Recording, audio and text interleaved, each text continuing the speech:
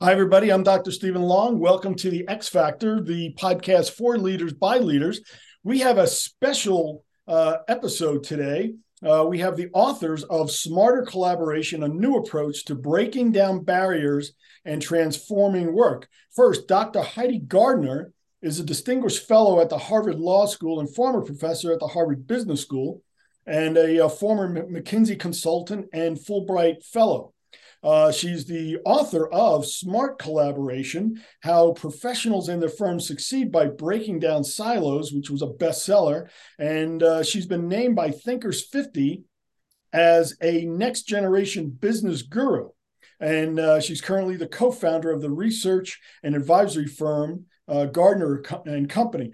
Her co-author is Ivan Matviak, an executive VP at Clearwater Analytics, which is a cloud-based SaaS company providing investment accounting and reporting analytics for investment management corporations, treasuries, institutions, and insurance companies. Heidi and Ivan, welcome to the X Factor. Thanks so much for having us. Good to be here. So, Ivan, let me start with you. How does a financial quant pair up with a academic on a book about collaboration? It's a great question. Heidi and I have done a lot of research together in the past. We've actually written a couple of articles for Harvard Business Review that were published starting in the pandemic and then recently. And I've always been excited by Heidi's research on collaboration, and I think we come at it from two slightly different angles, right? Heidi, very much from an academic angle, having done decades of research on this. Wait a minute, are you calling me a nerd? I didn't use those words. And me more from the practical angle, right? I mean, I've been in business running various types of companies, particularly in the sort of financial technology space for years, and thinking about how to apply the ideas of collaboration to business. So it was great fun working together to bring both the academic and the practical side. And the book is very much focused on how-tos, right? How do you implement the ideas of smarter collaboration? Okay. And it just seems almost antithetical where, both quants and academics are usually silent. They just, because if in effect, I'm an academic and I know how much I enjoy working alone, but recently I've been reaching out to people to collaborate. So I find that that pairing or your pairing really interesting because of exactly what you said, the practical with the theoretical, and that's really where you get a great balance. So Heidi, let's. So Stephen, can I jump in? I mean, our book is Smarter Collaboration, right? What we're trying to do is to get people with really differing perspectives to team up and tackle complex problems. And so I'd like to think that Ivan and I are a living example of what we put in our book. Right. So yes, we come at it from different worlds because I'm presently an academic and, he's got the real world experiences, chairman of a software company and so forth. But beyond that, we look at the world differently because of different life experiences that we've had as well. And this is the power of getting people to work together who do address problems from these different angles, because Ivan and I, as we were writing, were constantly seeing something that the other person had missed, or we were able to build on each other's ideas in ways that if we thought too similarly to one another, it wouldn't have been as powerful. And even the writing process, Stephen, we tried a couple of different approaches. We started out writing together, where we would literally sit down for a couple of hours every day and write together. And it was working pretty well. And then we said, well, maybe it would be more efficient if we actually wrote separately. So Heidi, you go write something, I'll go write something, and then we'll pass it back and forth. Mm-hmm. That ended up being way less efficient and effective than actually just sitting down real time and collaborating. Because in some ways, the passing back and forth was collaborating, but it wasn't as deep and as intense as when we just did it together real time. That process of writing the book was an eye-opener to me about just ways of engaging and collaborating in real time that turned out to be hugely effective and a lot of fun, actually. That's that approach worked for Lennon McCartney as well. Yeah, there you go. All right. So Heidi, let's define collaboration. What is it? So when we talk about smarter collaboration, and Stephen, we're trying so hard to use that term smarter collaboration to distinguish what we mean from kind of run-of-the-mill teaming. And we're talking about a hyper intentional process of starting with the end in mind. So, what is it that we're trying to solve for? Are we trying to create something really innovative? Are we trying to peel back costs and develop something, far more efficient and streamlined? What is it that we're trying to tackle here? And then by dissecting it, say whose expertise would be really valuable to crack that complex problem. And it allows people to be very deliberate about whom they involve and when, so that you get exactly the right kinds of experts and generational perspectives and life experiences coming in and enriching that problem solving, as Ivan was talking about, in real time, so that people can bounce ideas off each other and build on each other and criticize each other and challenge each other. And that kind of real-time collaboration is really vital if you want to develop the most sophisticated or tailored solutions to a tough problem. Because, we can also define smarter collaboration as the inverse, what it's not.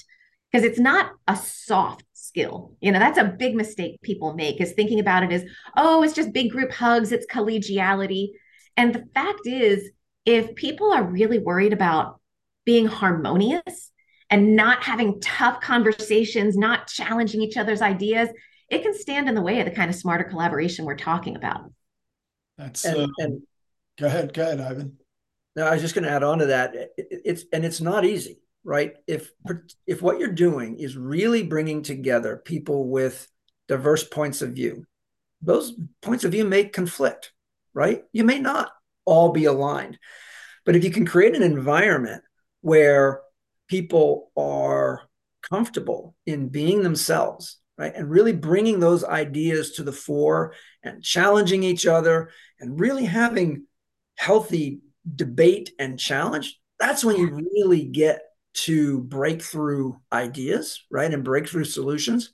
But that's hard. I think it's particularly hard, if I think about kind of a business context in particular, it's particularly hard when you're working with peers, right? It's maybe easy if you're a manager with your team to have some of that debate and challenge. It's a lot harder when you're working with people of equal status, right, and trying to have a productive dynamic in that environment. So, the ideas are powerful, but the execution is not easy.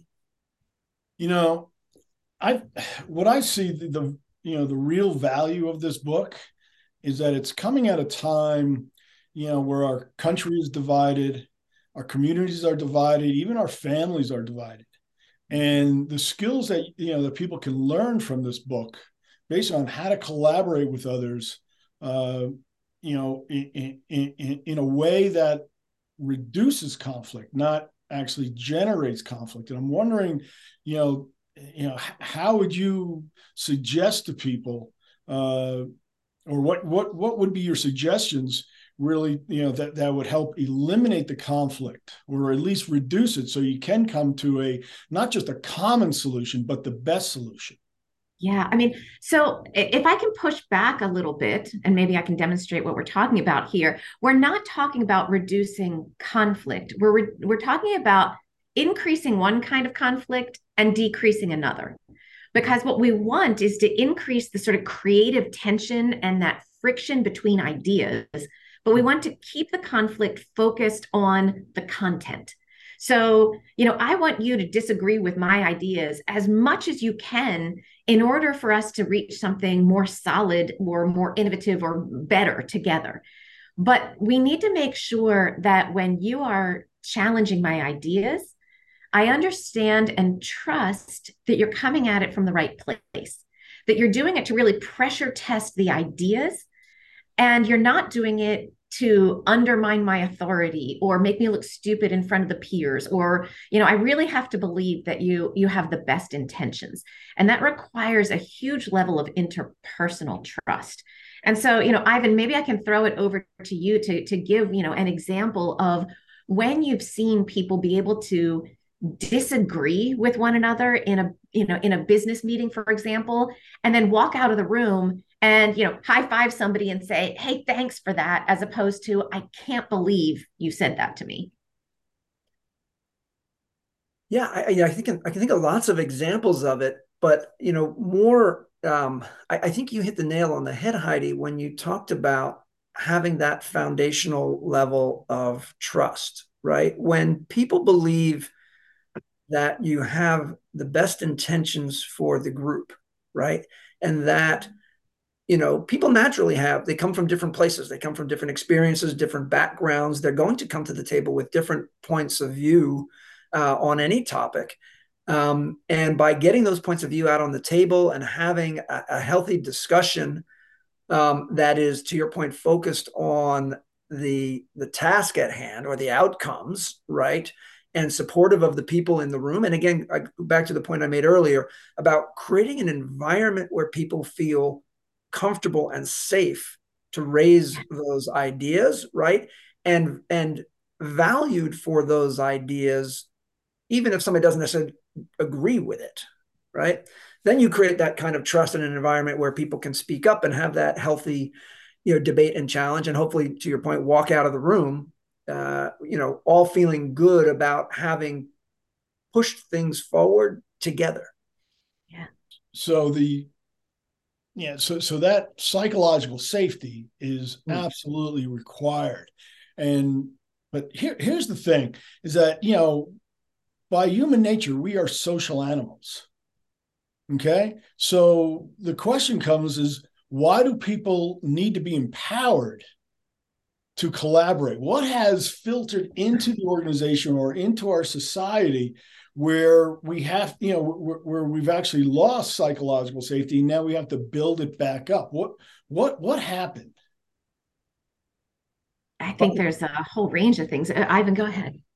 Well, I was just going to say psychological safety is, I think, one element of that can create a barrier to collaboration. But our research shows that there are a number of barriers that can exist in an organization that can limit the organization's tendency to collaborate. Compensation systems and performance systems are a common example where people feel incented and recognized for independent work, going it alone, personal results, as opposed to feeling rewarded for sharing in success, right? And working together toward toward the organization's objectives. So that and there's a whole chapter in the book on structuring performance systems and reward and recognition in order to enhance the organization's tendency to collaborate. In fact, there was an HBR article that came out in October that also talks about that. You want to touch on some of the other examples, Heidi, of other barriers? Sure. I mean, I'm working with an organization right now that's actually done a decent job of re-engineering their performance management system to do the kinds of things Ivan is saying, reward people for the longer term goals and the collective outcomes, as well as keeping enough focus on individual accountability that people really deliver. And so they got the system structured right, and it still didn't work. And so they were really scratching their heads saying, okay, now what do we do? And the fact is, you can't just engineer your way into this kind of an environment. What McKinsey would have called the hard S's are part of it. But you also need a couple of other things. In this organization, we found out that the skills were lacking. And so people didn't have confidence in their own capabilities to engage with each other in this constructive, productive way. And they also didn't have the capabilities needed to talk with their clients about bigger business issues. So they were coming in their field as these sort of technical experts, and they were wildly comfortable when they could be the smartest person on the room in a really narrow subject. But what they weren't comfortable doing is opening up strategic conversations or bringing in factors like, inflation's rampant right now. What's that going to do to customer behavior? Blah, blah, blah. And, they're saying, well, hey, I'm not an economist. I can't possibly have that discussion with my client. Well, if you can't open up broader business discussions or, more strategic conversations, it's unlikely that you're going to create opportunities where you can bring other folks to the table. And if all you think and talk about is in your lane, your narrow band of expertise, you're not really going to find opportunities to engage with these people who, like Ivan said, necessarily come with a very different point of view. And so, we told that company actually that it was good news. We said, hey, you've done some of the really hard things of getting your performance management system and your KPIs lined up. But now, what you're lacking is skills. And these kinds of skills are entirely learnable. And so there's a clear path forward for that organization in terms of getting their people up to speed. I was actually speaking with an executive search consultant yesterday, and he was saying that on the very top of the organization, they want to know what's going on. They want to know what the market's doing, all right, in terms of hiring. But people in the middle, they're less likely. They just say, well, I got my job and I'm happy here. And, it kind of goes against, this aspect of human nature, right? It's just what you said is that, people want to know this, right? But somehow they get siloed into their lane. And I'm wondering, what are some of the ways, because, if you're growth oriented, you want to, you're good at what you do, then let's start expanding, not so much into what other people do, but at least what they know. And so sharing that intellectual capital, I would imagine could only benefit not only them and their career, but in their current job performance at that time. So I wonder, what are some of the barriers? And we spoke about this, incentives, people do what they're rewarded to do. Now that's a primary function of human behavior. So what can leaders do to incentivize their people to collaborate, to get out of their lanes? A couple of that, you're spot on. And a couple of things that came out of our research. One, you referenced the leaders, right? Is that tone from the top, right? Mm-hmm. One key factor is having leaders who communicate to the organization that collaboration is important, that it's expected, right? And oftentimes leaders tell stories about successes within the business, right? They'll stand up at a town hall or something like that, and they'll tell a great story. Oftentimes that story is about an individual. Jane went and did something phenomenal for the organization, right? Well, what if rather they went and told the story of the team, right? That worked together, that broke down those silos, that collaborated across groups, right? And did something that they couldn't have done, as individuals. So a part of this is that tone from the top, the storytelling. What do you focus on in the messaging in the organization? Is it about individuals, or is it about examples of collaboration and teamwork and collective success? So that's one example. How do you want to take another? Yeah. And I think, people will kind of roll their eyes and be like, oh, that's soft. But culture is made of stories, and everyone knows how important culture is. So totally get that, that culture building and tone from the top is absolutely essential. And then, Stephen, to your point, it does have to be backed up by the way people are rewarded, because nothing creates a cynic faster than leaders saying they want collaborative behavior and then paying people all their bonuses based on individual heroics. And so, in the article that Ivan and I wrote in HBR recently, we laid out this 4-part scorecard, as we also talk about it in the book, of course. And one of the categories that people need to be evaluated on and rewarded for is the big strategic goals that cut across organizational silos. So we use the example of a tech company where in the bad old days, you had salespeople who were incentivized to sell as much as humanly possible in, each quarter. The install team who were in there putting the software in place, and they were incentivized to do these things as fast as possible and install as much as they could to keep up with the salespeople. And then you had customer service reps who were measured on how many calls they took per hour. I mean, there was zero in there that A, focused on the strategic outcome of customer satisfaction, or B, had people thinking about the implications of their actions on the next stage of the process. And so we broke it down and showed how by changing the scorecard, what were people actually measured on? And by getting all three of those departments focused on customer satisfaction, it really radically changed behaviors for the better. I started my career in athletics, and there's something really special about a group of people coming together, to pursue a common goal and then go through the hardships of accomplishing that goal, and then not only matching that goal, but exceeding that goal. And those bonds that form are lifelong because it was bigger than them. And, to get back to the human nature part, we are social animals. We want to work with each other. And so how can we, basically get out of our own way? Because it's, we want to do this, and the incentives are one thing. Okay. Yeah. And I see it. But I actually worked with a sales organization. Right. They were all siloed. Right. But when they, when they beat monthly records, quarterly records, and the annual record for revenue, there was a sense of community that they never experienced before. So there is this communal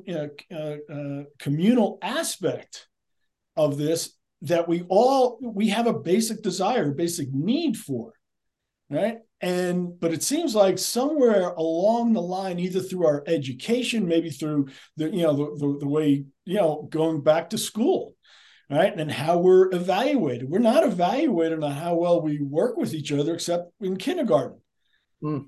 Okay. But since then, it's all about, how we were great, what our grades are in this class, and nothing is ever, there's no input from our group projects, basically. Yeah. Right. And we always know that there's somebody in the group who isn't pulling their weight.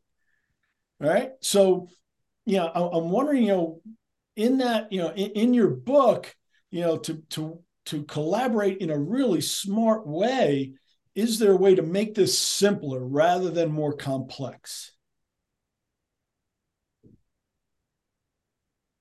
If I think about that team that you talked about, right? That sports team that came together and, gelled and had success at the end of the season, they probably learned a couple of things, right? They probably learned, to the point that Heidi raised earlier, some interpersonal trust, right? They developed some trust. They got to know each other better. They trusted each other's intentions, right? And that they were all working for the same goal of winning the game and doing well in the season. There's another type of trust that they probably developed, which is competence trust, right? They began by working together to know what each of them was good at, where their weaknesses were, right? And how to get the best out of the team. And so those are two key trust elements, right? In terms of having effective collaboration in an organization. One of the challenges is that those things take time and investment to develop. So, one of the other barriers to effective or smarter collaboration, right, is the fact that there's this upfront investment required, which takes effort, right? You may have a project in front of you, Stephen, and you say, I can just do this thing quicker. And maybe you can on day one. I just do it myself, right? Why do I need to bring anybody else in? I'm just going to do it myself. You might not get the best answer that way, but you might get it done quicker, right? Whereas seeking out another person who maybe you have to figure out who that person would be, negotiate, when you're going to meet with them, how you're going to share the work, right? There's some upfront investment in that process, right? But what we see in the research is that once you start to do that more and more, the investment goes down over time because you're working with more people, your networks are developing, right? You know who to work with, you know where the skills are in the organization, you know who to reach out to. And the rewards start to climb, right? And so you get this inverse where the cost goes down and the benefits start to go up substantially. But there's a gap at the beginning in terms of the cost versus the reward of that collaboration. And you've got to have the fortitude and the incentive systems and the tone from the top to get people over that barrier initially and get them collaborating so that those curves invert, right? And that the rewards are greater and the cost is increasingly lower of actually executing on that collaboration. And Ivan, as I'm listening to you, one thing that is striking to me is in today's work environment where you've got a lot of hybrid working or remote working, it's even harder for people to build that kind of interpersonal, even competence trust. Yeah. Because, there's so many people I talk to now who have joined companies and have never, ever met their coworkers face to face. And, that is the remote work strategy, the hybrid work strategy, that benefits a lot of people in a lot of different ways. But I think what we're sacrificing is that very human nature, Stephen, that you keep bringing us back to, which is, how do I really look somebody in the eye, not mediated by a camera and a screen, but look them in the eye and understand where they're coming from. And the rapport and the nature of our interactions is just different when we don't have a chance to be in person. Because it's not oftentimes what happens in the meeting that allows us to get to know each other. It's what happens as we're walking out of the meeting and we have 5 minutes to debrief as we're walking down the corridor and saying, wow, think about what just happened, or did you see his expression, or what did she mean when she said, right? It's that kind of interpersonal, informal dialogue and exchange that allows us to get to know people beyond the formal agenda. And that's really missing for a lot of people these days. And so hybrid's thrown up a lot of additional barriers to collaboration that weren't as prominent for a lot of organizations previously. Heidi, I'd like to get your input on this. Is that, in my research and practice, I find really smart leaders do exactly what Ivan said. Well, it's just quicker if I do it. Right. And they start the silo practice right there. But the really smart leaders, all right, they have a sense of humility. Is that, if I reach out to others and build consensus and get their input, I'll end up with a better solution. I'll end up with a better product, a better service, whatever problem they're trying to solve. Right. And so one of the things I learned is that you can get, modest gains when you try to push the mean, right? Make mediocre or lousy people just a little bit better. But when you take, the best people, right, and you make them even better, maybe through collaboration or whatever technique that you use, right? That puts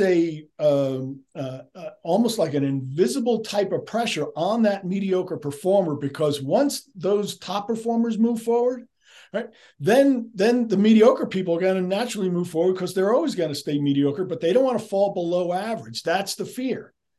Okay. And I'm wondering if you've seen that in your research or practice, and same with you, Ivan. Well, I think what I've seen is a little bit different. I mean, on the one hand, yes, you take the rock stars and supercharge them and, turn them into absolute front runners. But what we've seen is the power of smarter collaboration to unlock incredible potential from that big group in the middle. Because what you're not asking them to do is to be rock stars at everything. What you're saying is you don't have to be great at everything. You have to define what you're brilliant at and then surround yourself with people who are brilliant at other things. And so I think why a lot of people are considered mediocre performers is they're judged on a vast range of different capabilities and knowledge domains and by definition, they're not going to be great at everything. What smarter collaboration allows people to do is play to their strengths. Mm-hmm. And when you get people in that large, part of the bell curve, to figure out what their real strengths are, and you design systems that allow them to play to their strengths, to surround themselves with people who have differing strengths, and to harness everyone working closer to the top of their game, that unleashes potential that most organizations don't even realize they have. That is such a great point, because what I see, what you're talking about is talent optimization. Yeah. Right? And maximizing potential, we don't know anything about potential. We don't know how to measure it. We don't know how to predict it. And we know the only thing we know is nobody's ever maximized it, right? But to pair up, a high performer with a mediocre performer, it's like dancing. Is that a good dancer, when they dance with me, they don't dance very well because I don't dance because I'm horrible. Okay. All right. I'll just bring them down to my level. All right. But I'll dance a little bit better because I'm dancing with a really good dancer. Right. But when people of what some people would assume to be of different ability levels, right, will actually, they'll draw, that high performer will draw out that potential of what we think are mediocre performers, but there's actually not hidden potential. It's there. It just hasn't been developed and been given the opportunity. Or deployed in the best possible way. I mean, presumably you recruited someone because you thought they had something special that you wanted in your organization, right? And I've seen multiple examples recently of people in my organization that were perceived to be middle of the road in the job that they were doing. And we sat down and we talked to them, are you in the best place? Are you in the best role given your skills and capabilities? And in many cases, we realized no. We moved them to something else, a different type of role that more fit their passion and their skill set, and they end up thriving, right? So I think you're spot on that there's real value in kind of mentoring and having, people who are stars at something, connecting with people who are maybe learning how to do something. But there's also, to Heidi's point, how do you deploy people in a way that takes advantage of their skills and their strengths that they have? And oftentimes I think people are just maybe not in the right place or not being used in the best possible way. And the idea of smarter collaboration, just to repeat what Heidi said, is putting people in a position where they can use the strengths that they have in the context of a group. And that does, though, require, again, some investment to understand what the skills are within the organization. Because another barrier to collaboration is often, frankly, a lack of understanding of what the skills are in the team. Heidi and I may be working together for a year. I may not know what she did over the prior 10 years, right? And all the skills and capabilities that she's developed. I know her in the context of her current job. Doesn't mean I know everything that she's able to bring to the table. And that's systemic in many organizations, right? There's really a lack of knowledge and understanding about the capabilities and where they reside in the organization. And it takes some effort to seek that out, to help the organization understand where the skills are, and then start to deploy them effectively in these types of teams that we're talking about. So to get nitty gritty and tactical here, maybe embarrassingly pragmatic from an academic, one of the things that we have people do when they're in, our executive programs or working with them, we ask them to make sure they've honed their elevator pitch. And I tell you, there is nothing that makes somebody look more like one of our teenage daughters in reaction than telling them that, because it's like oh, God, I'm so good at this already. Like, how dare you tell? But at the end of the day, when we put people in the situation where we have them think about what's the elevator pitch, not to your customer to have them buy more from you, but to your colleague so they know exactly when to ring you up versus anyone else in the company. And people are like, oh, hang on, wait. And so we get people to think about what is it that makes your skill set uniquely valuable in your company? And what are you passionate about? How do you add value? And hang on, like, you've just tried it. We have them try it once without too much direction, and they kind of fall flat because they fill it with jargon and acronyms and buzzwords, and nobody outside their specialty knows, wait, when would I call them? What? And they go on for 5 minutes. Like totally, right? Yeah. And so it's like, what's the 30-second version of when somebody should pick up the phone and call you? And getting people to hone that goes a long way in addressing what Ivan was saying about people not knowing each other's skill sets and things. The other incredibly valuable technique that was advocated by Dr. Richard Hackman, who passed away 10 years ago, but is still known as the godfather of groups and teams research, he pioneered and measured a very, very, very straightforward way of helping to get past this problem, which is a team launch or a team kickoff. And Richard Hackman measured this in incredibly volatile situations. He was working after the 9/11 Commission. He was working with the NSA and the FBI and the CIA, all these government agencies, to try to get them to work better together so that you wouldn't have a repeat of the 9/11 where you had vital information trapped in agency silos. And he figured out how to get, in a very punchy, effective way, new teams to launch that project team effectively and have the conversation about, here's what we're trying to accomplish, and here's what every single person on this team brings to the party, and here's how we think that's going to optimize our team's use of that expertise. And and he could measure within these terrorist simulations that they were running, teams that had an effective launch like that were 30% more effective. And we're not talking about taking a new team away to the mountains for a 3-day offsite. We're talking about spending 20 minutes when a new member joins the team to say, what are you bringing? Why are you specifically on this team? How do we engage with you in ways that draw out your expertise? How do you want to work? Those are the kinds of things that people need to know about each other. And it makes people so much more effective. But in their race, and sense of urgency to get stuff done, those 20 minutes feel like an investment we can't make, which is total nonsense.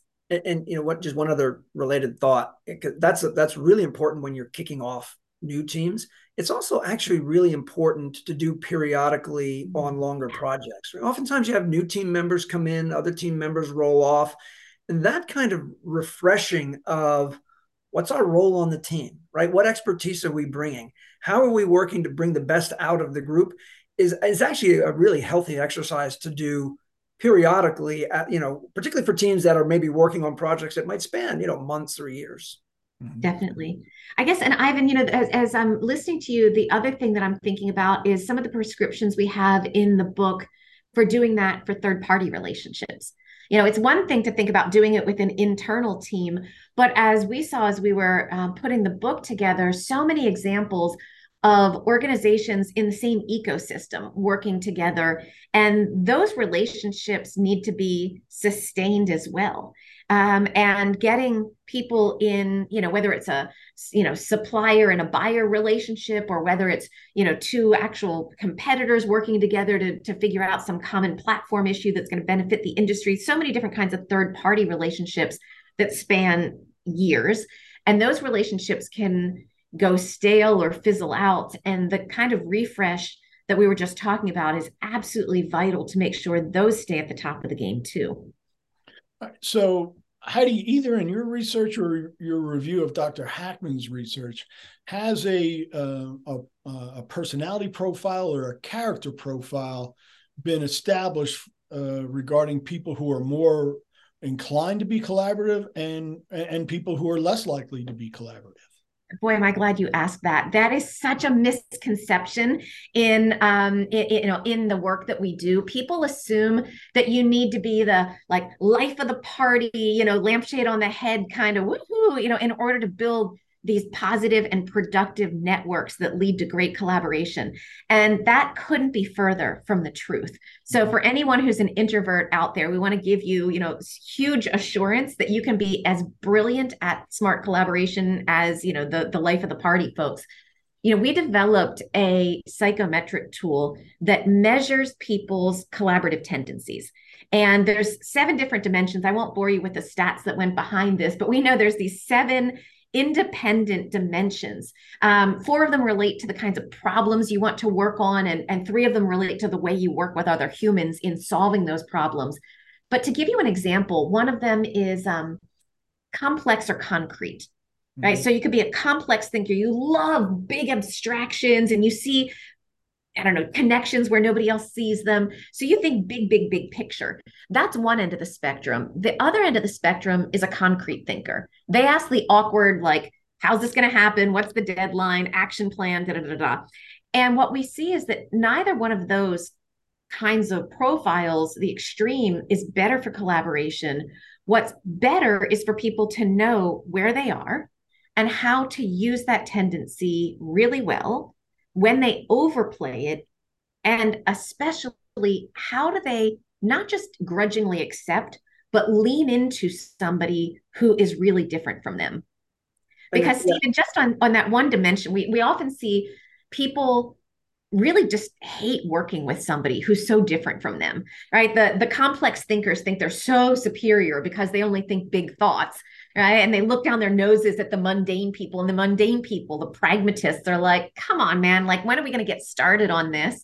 And learning, just revealing on that one dimension where somebody lies, where their natural, go-to response is, and helping them understand when that's really productive and how to work with people who are different helps collaboration enormously, especially like on the innovation side. Imagine you had a team that was full of those complex thinkers, right?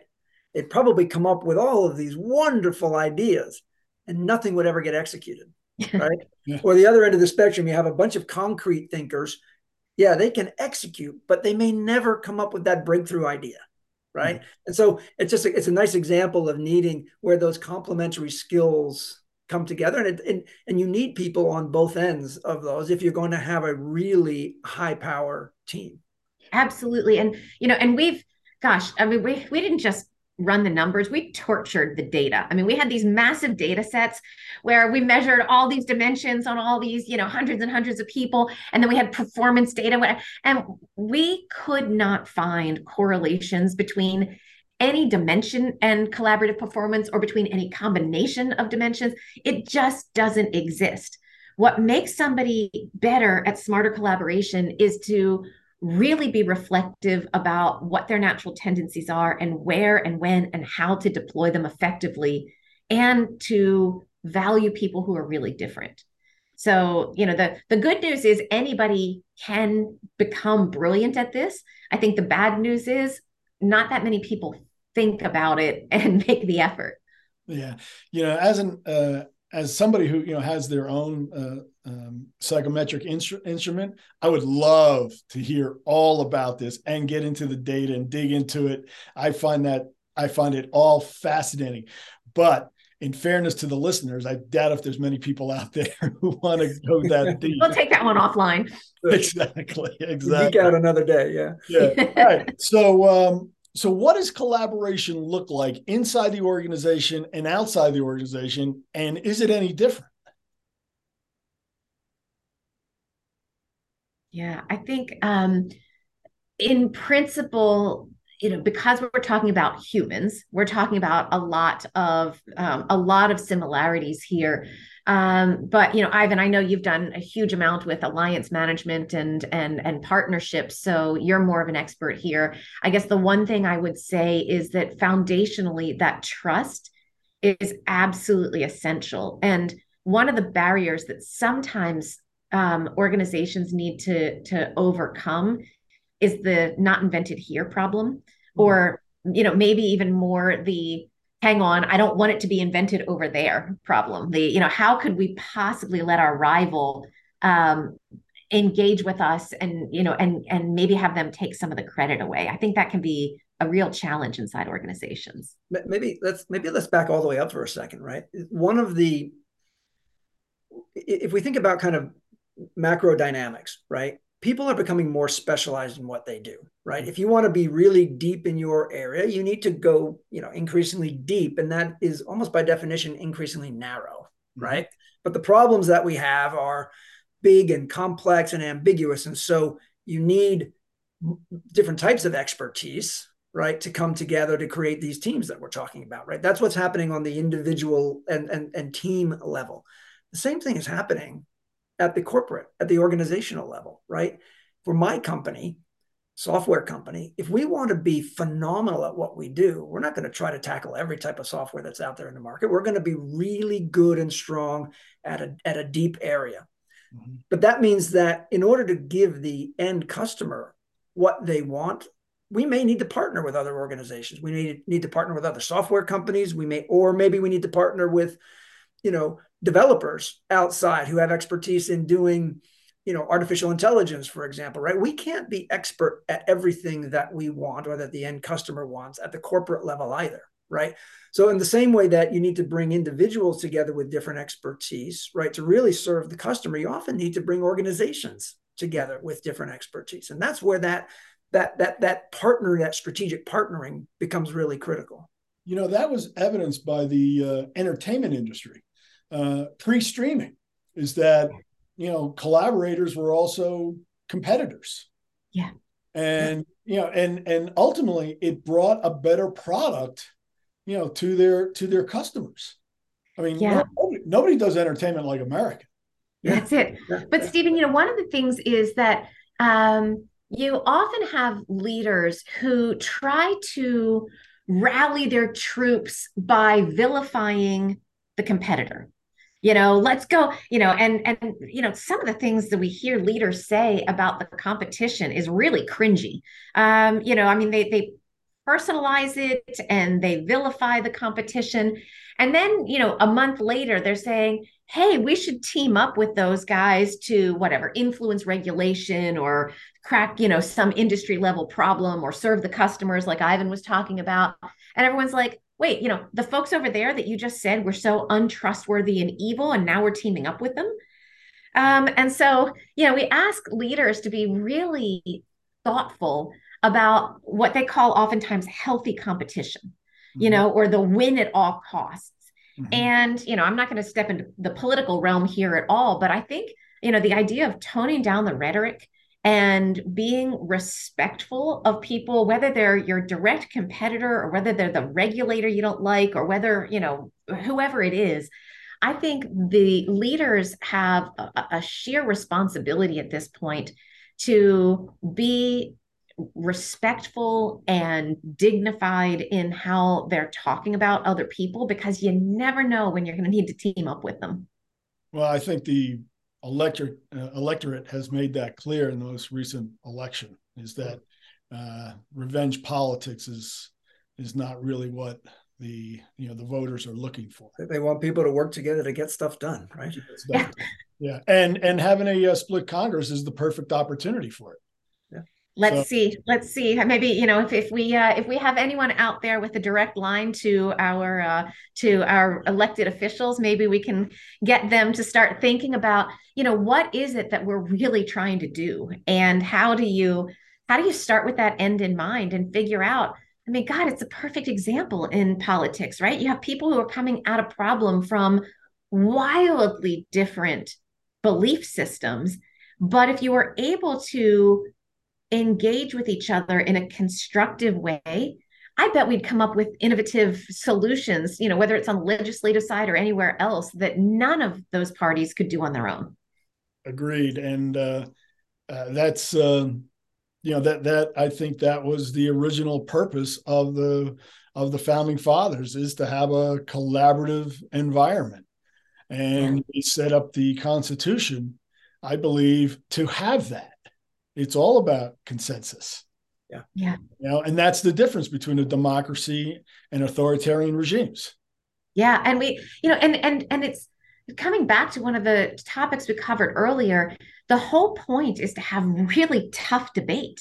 Mm-hmm. It's not to paper over the cracks. It's not to pretend we all agree with one another. It's not even to reach premature consensus.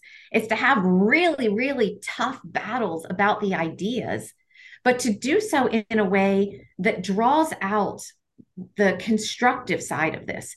We might believe really, really different, we have very different belief systems, but if we can work together on the problem, genuinely understanding that our intentions are to solve the problem and not to grandstand or undermine the other person, that goes such a long way. Yeah. Go ahead, Ivan. Sorry, Steve. I was just going to say, I think one of the data points that I thought was really interesting in our research was we looked at innovation and patents. And if you look at the patent data over the last 40 years, individual patent grants have dropped by 50% over the last 40 years, right? So there are fewer and fewer individuals who are able to, innovate to the point that they get a patent. Whereas you look at 7-person patent teams, it's grown tenfold over the last 40 years, right? So you just see this major shift in solo patent work up to real team-based work up to 7+ person teams. I just thought it was a great example, a real practical example of how, in order to solve these big complex problems that result in something like a patent, you really need to bring a broader set of expertise together to work on these problems. Absolutely. And, that data set shows the numbers, right? So you have more and proportionally, the bigger teams are becoming a more prominent force in the innovation space. And other research that, we can draw on shows that it's not just bigger is better. Better is better, right? When you get a better team together, a more diverse team, it's not just that they're more likely to get a patent, but that patent is more likely to be a powerful one. It's more likely to be cited many, many, many times. And that's true in, the innovation space in patents. It's also true in domains like Broadway shows. They're far more likely to stay alive for a longer period of time, to win more awards, to earn more money at the box office if you have a founding team that's coming from really different backgrounds. And so once again, that diversity of perspectives really energizes and creates something powerful if the people working together can harness it. And it's clearly seen how CEOs can benefit from instituting a collaborative climate into their organization. But as you well know, they need tools, and that's why I think this book is so important.